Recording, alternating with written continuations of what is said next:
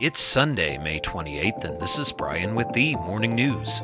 Give us 5 minutes and we'll give you the headlines you need to know to be in the know. Texas GOP-led House of Representatives impeached State Attorney General Ken Paxton on Saturday on articles including bribery and abuse of public trust, a sudden historic rebuke of a fellow Republican who rose to be a star of the conservative legal movement despite years of scandal and alleged crimes.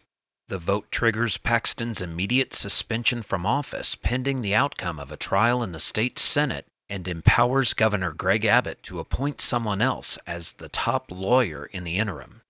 The 121-23 vote constitutes an abrupt downfall for one of the GOP's most prominent legal combatants and makes Paxton only the third sitting official in Texas' nearly 200-year history to have been impeached. Moments after the vote, Paxton's office said the impeachment was based on totally false claims and pointed to internal reports that found no wrongdoing. House investigators said the Attorney General's own probe into Paxton's actions include false and disproven claims.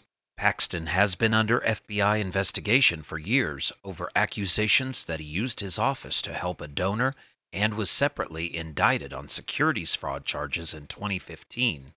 In other news, Vice President Kamala Harris, the first woman to deliver a commencement speech at West Point, lauded the roughly 950 graduating cadets Saturday for their noble sacrifice in serving their country. She advised cadets to be wary of China as it rapidly modernizes its military and muscles for control over parts of the high seas.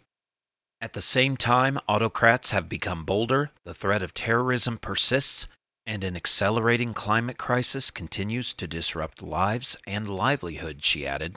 She spoke about the country's military might and its need to innovate, including the adoption of new technology to change how wars are fought.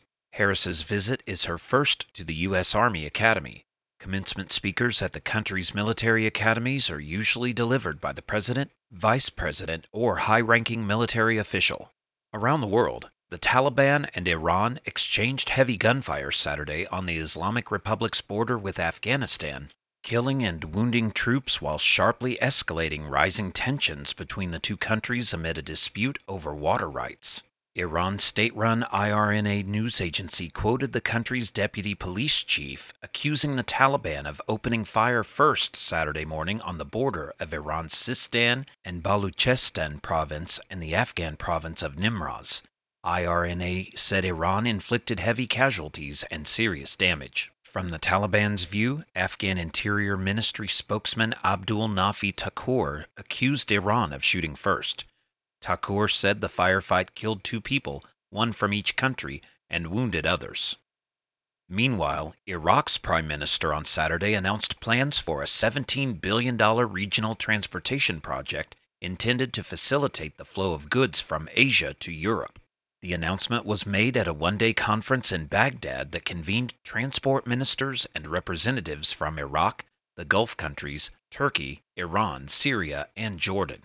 Iraqi Prime Minister Mohammed Shia al-Sudani said the planned development road project would facilitate the movement of goods from the Gulf to Europe by the way of the Grand Fa port in Basra in southern Iraq, which would be connected to Turkey, then to Europe, through a network of railways and highways.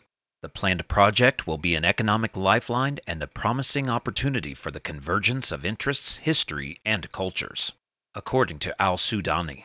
And former diplomat and presidential advisor Henry Kissinger marked his 100th birthday on Saturday, outlasting many of his political contemporaries who guided the United States through one of its most tumultuous periods, including the presidency of Richard Nixon and the Vietnam War.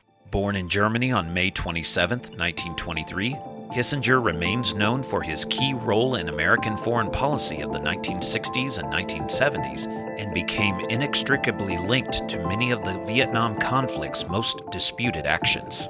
Mr. Kissinger will celebrate this week with visits to New York, London, and his hometown of Fürth, Germany. Now you know, and you're ready to go with the Morning News. Share this with a friend and subscribe to us wherever you listen to your favorite podcast. You can also sign up for our newsletter at themorningnews.com. Thank you for listening.